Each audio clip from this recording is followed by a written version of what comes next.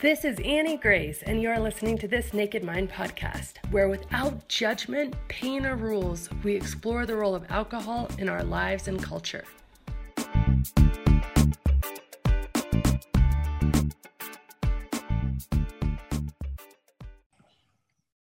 Hey, this is Annie Grace, and welcome to This Naked Mind podcast. And I'm here with Emma. Hi, Emma. How are you? Hi, Annie. I'm super good. Thank you. How are you? I'm doing really good. It's great to see you. So why don't you kind of walk us back to sort of the beginning of your drinking journey? Where did it all start for you? Yeah, sure. So, look, I grew up in a mixture of the UK and Africa, very much in the sort of 80s, early 90s, not to age myself too much, but very much the culture and the way I was brought up was that we all drank. We drank from our sort of mid-teens, and I was always kind of the life and soul of the party, and I didn't really have I didn't really have a notion of being out and socializing or meeting boys and all those things without drinking. So I pretty much drank without any issue. It seemed to me I had really, really good jobs. I worked for some of the biggest companies in the world in London, and went up through the ranks, and constantly we were drinking. So we'd go out every night and go to the pub, and my weekends were basically hanging out with my friends. Either in the winter would have been inside, and outside in the summer, drinking and having a good time. And then I moved to Australia, and I had two babies. All over.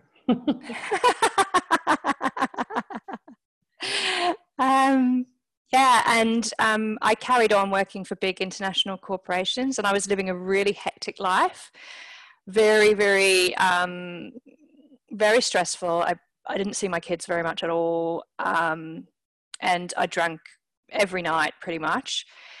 I took up running, so that was a good thing. So I held down a big career. I was healthy. I was running, but I was drinking, and I was drinking a lot. And I'd got to a point where my world revolved around alcohol, to the point where I couldn't actually do anything or enjoy anything that didn't involve alcohol. Yeah. And I'd just be like, I didn't want to do it. I thought there was nothing wrong with this for a really long period of time, and I just thought this was how life should be. And then, and all my friends drank, and it was just very, very much part of my life. I never questioned it, just literally thought that was, how all the fun people were. And then I got to about 44, and I experienced a really bad burnout at work and had to stop working for a bit because I was really sick from it. And was it physical, or how did that manifest for you? I'm curious because I can relate to certain aspects of your story. I was on all the time. Because I worked internationally, I was in Australia, so I was constantly on calls everywhere. I just think my body and my mind were completely exhausted. I had no time for my kids. I was constantly in that mum guilt. Never had them ready for the activity day. I was the mum who dropped them off at 7 a.m. and picked them up at 6. And most of the time I was working when I got home as well. So yeah, it was how it manifested for me was I just had a bit of a breakdown. I just couldn't. I had a panic attack, and I couldn't go in anymore, and I just couldn't get. There was just a lot of other stuff involved in it, but was it emotional, like you just felt afraid and panicky, or and I think I'd given so much of myself to corporate, and I wasn't necessarily always getting the support back. And most of my roles and most of my jobs were fabulous, and I had an amazing time, and I don't regret it for a minute. But towards the end, it began to feel like I was giving everything, and I wasn't really getting very much in return. And I decided that wasn't how I wanted to live the rest of my life. So I took some time out, did a bit of healing, added to my running practice a bit of yoga and meditation, and I just really followed my nose. And that's when it started to become apparent to me that what I was doing with drinking wasn't in line with where I wanted my life to be. And there were a few things leading up to that. I've got 2 daughters. They're getting older now. So I've got a 10-year-old and a 12-year-old. And they started to talk about the drinking. And so it became more apparent to me that the drinking was making them uneasy. And this is just such an important part for me, the drinking making children feel unsafe. I was literally last night, I was watching this drug and alcohol presentation that was done here in Melbourne, and they were talking about during lockdown in Melbourne how so many kids are reporting that they're not feeling safe, or that their mummy's slurring her words, and because of the level of alcohol is increasing. I think this concept of our children not feeling safe really troubled me, because I felt like I was a really good person,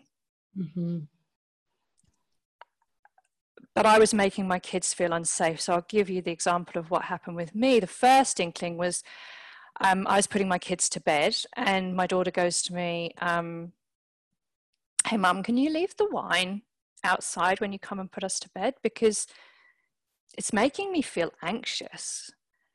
And she actually said those words. And I was like, oh, okay. I didn't think too much about it.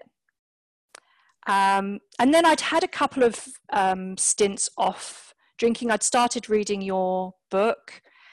I'd taken 2 sort of 6-week stints off, and each time I'd felt this amazing sense of freedom. That was probably my just freedom to be, not only freedom to be free in my own mind, but also freedom to be available for my kids when they needed me. And that was really empowering. It felt like a place of peace. And I think after it must have been my first or my second 6 week, I went round to some friend's house to watch that movie, Wine Country. Me and my daughter came with me. She was going to go and have a sleepover at someone else's house, but she didn't. So my daughter came with me. She was playing with friend's child, and we as the mum sat round, drank wine. Not a big night at all.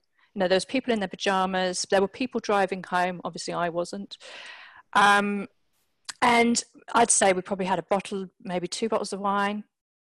But I then walked out the door with my 11-year-old daughter, and I fell into, and it sounds crazy, and it's a funny story in hindsight, but I fell into a rose bush, and it got stuck in my neck where my jugular is. Oh no.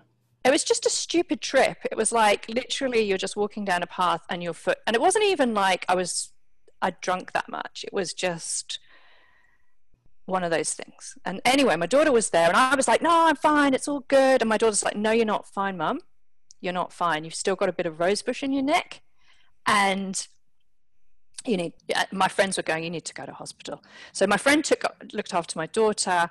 I went off to A&E. It was a public holiday weekend, and I had to be in emergency all over the weekend because they were so worried, because it was so close to the jugular. And I think my moment of deepest shame was when I was discharged, and my exit notes said, and this is Australian kind of UK terminology, but pissed, which means drunk, fell into a rose bush. And I was mortified. I was like, really, Emma, you're 44 45 years old, for God's sake. Yeah, so that was my wake-up call, I think. But like I say, I wasn't really, I never kind of thought I was problem drinking, but I was now doing drinking in a way that didn't work for my values and didn't work with the way that I wanted my children to perceive me. Didn't work with how I wanted to be a mum. And didn't work because more and more I was going through a huge period of growth and learning, and everything I was reading was telling me that, you know, adult modeled, and it was the same with that the presentation I went to last night. Adult modeled behavior has such a huge impact on our children, their future relationship with alcohol. So it's not only about the safety of them and them feeling secure that the adult that they rely on is in a competent state to be able to deal with any emergencies and to keep them safe, but also that potentially my behavior was going to have a knock-on effect for them further down the line. And those things were really kind of where I went, actually, do you know what? I don't think this is for me anymore. Still wasn't completely sold on being alcohol free at this stage though. So I started running every day and listening to your podcasts. And I think I went through November. This is why I'm so happy to be here. This is why I went through sort of November, December, literally listening to you every day as I ran. So just constant, all the time. And something stuck with me on the 365 days. Excuse me. And I just really like that idea of being able to go through each of the different milestones in life. Mm-hmm. And at this stage as well, 365 days felt like a really reasonable thing that I could tell people I was doing. Because everyone kind of understood it, and it didn't mean that I didn't need to have those kind of conversations of, oh, are you stopping forever, and so on and so forth. So I decided in January to stop for 365 days, January this year. And what an interesting year it's been. But it's been amazing. I joined the January Live experiment. That was fabulous. I met Scott and yourself and Simon and all these amazing people. And it would just really touch me because you guys are so genuine and so real and lovely and just not at all corporate or fake, or just beautifully kind, lovely, gentle people with a lovely philosophy around, you know, loving yourself and being kind to yourself and forgiving yourself, and just all these beautiful things that I just now, doing what I'm doing now, I find such a beautiful way to be with people. So yeah, I can't talk about it more, but basically in the middle of the January Live experiment, I was listening to Rob, I think, and Terry, and I was like, this is my calling. This is what I want to do. So amazing, Emma. And that's when I contacted Scott and was like, I really, really want to do the coaching program with you guys. And God, I have not looked back. And I've met the most amazing people. And the sober community is so cool. I had no idea. I was totally in the mindset that, like, so, you know, people who don't drink are like very square, but that's not the case at all. Yeah. It's like maybe people who never drink, maybe. Actually, that wouldn't even be a fair stereotype. Yeah. Like people who have come through the other side, like we're the fun people. That's right. It's so interesting. And that connects so well for me, that whole, I think Simon talked about it, that idea of the sober rebel. Mm-hmm. And that actually and I think Holly has, and yourself, it's that idea that you're actually bucking the system by choosing not to drink. And that everybody's trying to make you drink, and that everyone's trying to convince you you're not enough. as you are. And I just love that. And I love the name of your book, This Naked Mind, and the reason that you have behind that. And just being naked, being your inner self. It's just a beautiful, beautiful program. Thank you, Annie.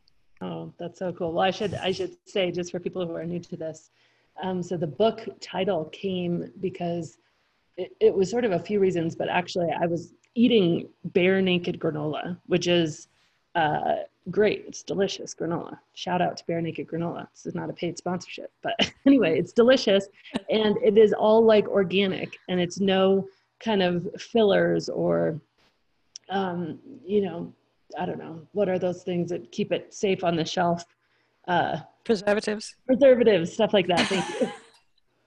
Words are hard.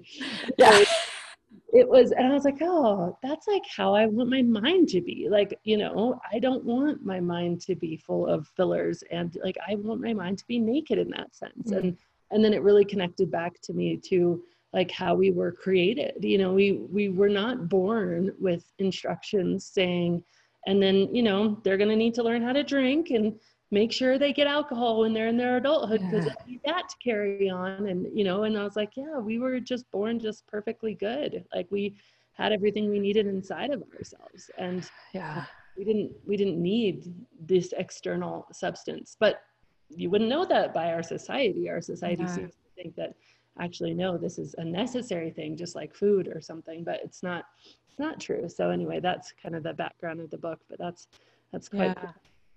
I know you and I have been having a conversation specifically about the impact of drinking on kids. And we've been talking about the fact that there's definitely, and I've been looking for the sources for you. Thank you. That I've read it in various places. But there's very clear impacts of drinking on kids in the sense of the house gets disrupted, things are unpredictable, there's a higher prevalence of abuse, there's a higher prevalence of violence, there's a higher prevalence of like yelling and anger and all of these sorts of things that you think are very clear. But interestingly, and I read this somewhere, and I also have had a cousin in my family, and she says that her mom, so she's my cousin once removed, she's a generation, older than me. And she said that her mother would come home, and she wouldn't drink a lot, but she would drink Friday and Saturday nights because they would go out with their friends, and they would come home and they would come into bed to tuck her in drunk. And she said her mom went from this very stoic, kind of conservative lady to this very gushy, like, oh, I love you so much, my dear, I miss you, and all of this stuff. And actually for my cousin, this created an equal amount of anxiety for her in her, because it was so unpredictable, and because it was so foreign to how she knew her mom to be. And so it felt really as if her mom was a stranger, and it awakened all these questions like, well, why doesn't she feel like this when she's not drinking? And what is it about alcohol that makes me tolerable to her? And so she actually, to this day, will only ever drink one. She has 5 children. She will only ever drink one bottle of beer because she never wants ever risk that her children see her. And she doesn't imagine that she would be abusive or angry or anything, but she knows that even that overly gushy kind of just absent nature was really, really one of her, she would describe it as one of her most terrifying memories. Wow. Her mom would come in the room to kiss them goodnight after a night out. So it's just fascinating how there is an impact, even when it's not the impact that you imagine. And you're like, well, I wasn't beating anybody up, I wasn't smashing things about, but like there's still a big impact. That's right. There's just that level as well, I think, of just uncertainty for them. What are they going to do? Who's putting us to bed? What's happening? Like, oh. Will dinner be on the table? And I know for us, when we were drinking and we had little kids, it really did depend. If we remembered, like there would no alcohol in our house. It is a very routine. We just naturally fallen into a routine schedule. We eat around 6, You know, bedtime for the 3-year-old is around 7:30. Bedtime for the older boys are between 8:30 and 9. And, you know, we'll watch a show, then we'll go and read, and it's just a very natural rhythm and cadence. And I think we just underestimate how important that is for children. And so when we were drinking, it wasn't like that at all. It might be natural for Monday and Tuesday, and then Wednesday we'd have friends over and we'd be on the back porch. They'd kind of be fending for themselves. We'd be like, oh, it's a late night, go ahead and watch a movie, it's fun for you, don't worry. Right. And like, actually, I thought I was giving them a gift and involving them in the party, but it did create anxiety in their just system because it wasn't predictable. And that's right. Predictability, it's phenomenal. Yeah, I think it fits in as well with, I remember having the other people's kids come around. We bunch them all in front of a movie. And like occasionally they'd come out and they'd want to do something, like they'd want to perform in front of us or something like that. And everybody was just trying to get rid of them. You know, these poor little kids that you've only got for like such a short space of time would just be like, God, and this is me as well. I'd be like, yeah, come on. Yeah, we're all right. Thank you very much. We'd like to carry on with our adult stuff now. And then as my kids got older, they were just like, Mum, this is rubbish. We don't want to do this anymore. We don't want to go around to that person's house and sit on their couch with people we don't really know that are just your friends. Yeah, so true. And now my kids, now that they are older and they've been, you know, in an alcohol-free house for a while, they will go out to birthday parties of friends. I'll drop them at the birthday party. I'll pick them up and they'll be like, oh my gosh. And most recently, you know, it'll be like a teacher from their school because it's a small community and the teachers would be there. Kids would be there and everything, and they'd be like, Miss So-and-so was, wow, I just never have seen her like that. She was just giggling and kind of like dancing, and it makes them feel so weird. I was like, how was it for you? Oh, it was weird. It made me feel so weird. It gave me a feeling in my tummy. I was like, oh, interesting. Well, let me tell you about it. It's, you know, because she's sleeping and she don't expect that at school. She won't be like that at school, you know, trying to really help reassure them.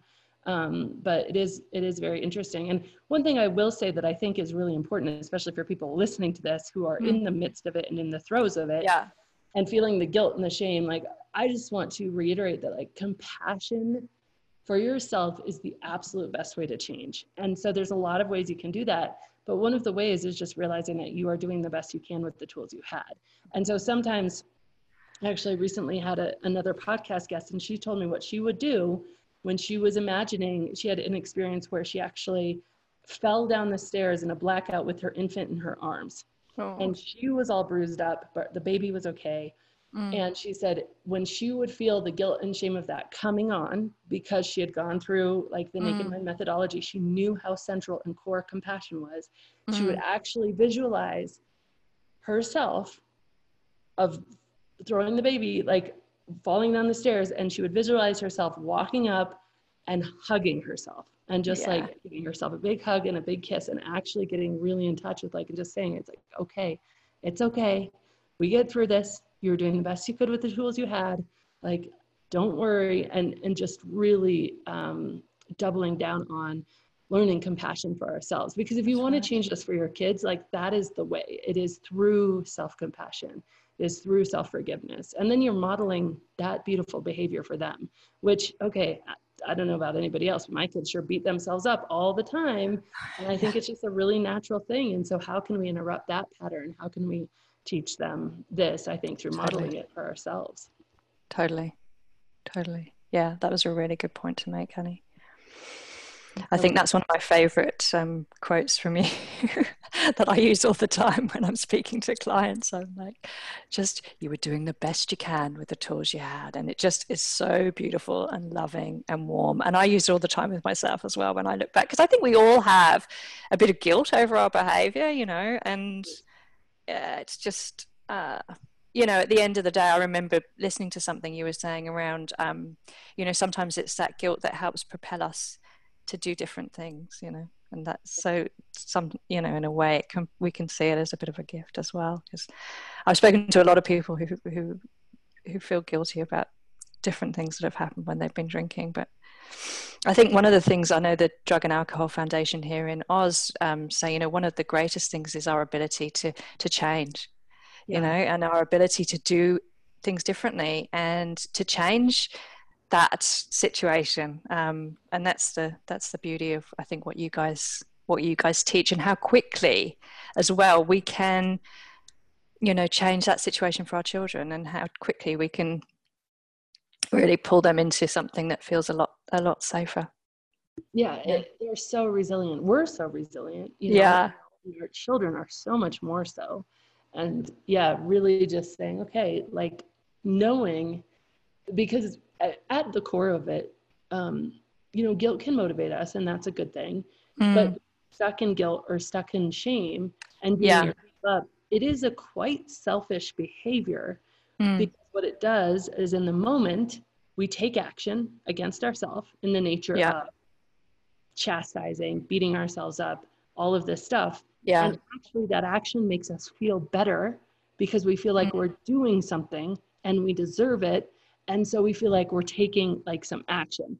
And so we feel better. So it becomes this thing where people can get really addicted to beating themselves up, because they feel better, they feel justified, and they feel like, okay, I'm taking some action towards correcting my behavior. But all of the research that I've seen recently says, no, like that action doesn't correct your behavior as much as saying, okay, I did something wrong. I'm owning it. I feel that, but I also am going to make a different choice going forward without that repeating guilt beating and shaming of myself, because that only serves me. It doesn't actually serve our kids for us to keep beating ourselves up. No. It makes the whole thing awkward. And what does beating yourself up, especially if you start to do it verbally, especially, I can't believe I was such a bad mom. Oh my gosh. What does your kid feel like? They just need to comfort you. So then they're assuming the role they're responsible. Right. Yeah. Not a gift to them. Like it's a gift to you. It's a very selfish behavior at its core, because you're almost fishing from your own mind, you know, from stuff. And so actually the radically selfless behavior is compassion. And I know it's hard to get your head around, because it's kind of a different concept, but I believe that's really true. I agree. I think it's so beautiful. And the ladies that I've been working with recently, that is absolutely core to everything. And that they've come to me through you, and they're like, it's just so different. It's such a different way of looking at, you know, it's not about, you know, quitting or failing, and those kind of words just go away. It's about choosing and freedom, and, you know, forgiving yourself and being kind to yourself and loving yourself as hard as you can.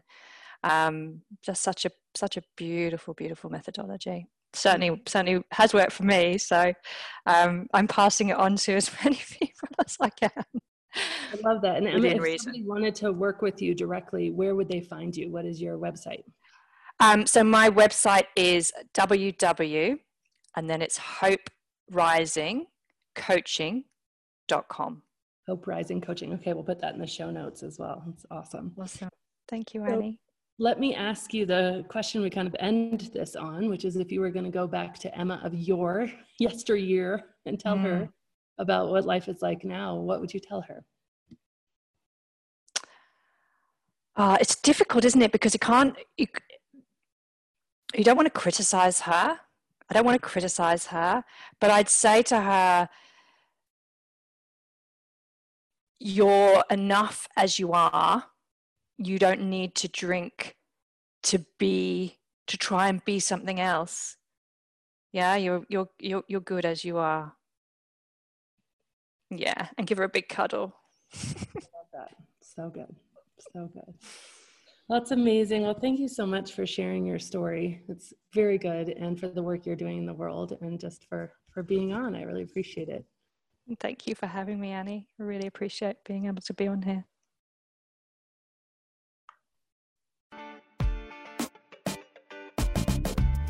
Hi, I'm so excited, you guys, because we are just about to start another live alcohol experiment. And if you do not know about the alcohol experiment, you need to literally drop everything right now and go to thisnakedmind.com/LAE. That's LAE for live alcohol experiment. And here's the thing. This 30-day challenge is designed to interrupt your patterns and put you back in touch with the best version of you. You know, it's that version that's living the most joyful life. That version that doesn't need alcohol to relax or have a good time, and that version that's having more fun and is more peaceful than ever. Again, it's a 30-day challenge. It's live. It's starting on the 1st, so hurry up. Go to thisnakedmind.com/LAE. And as always, rate, review, and subscribe to this podcast, as it truly helps the message reach somebody who might need to hear it today.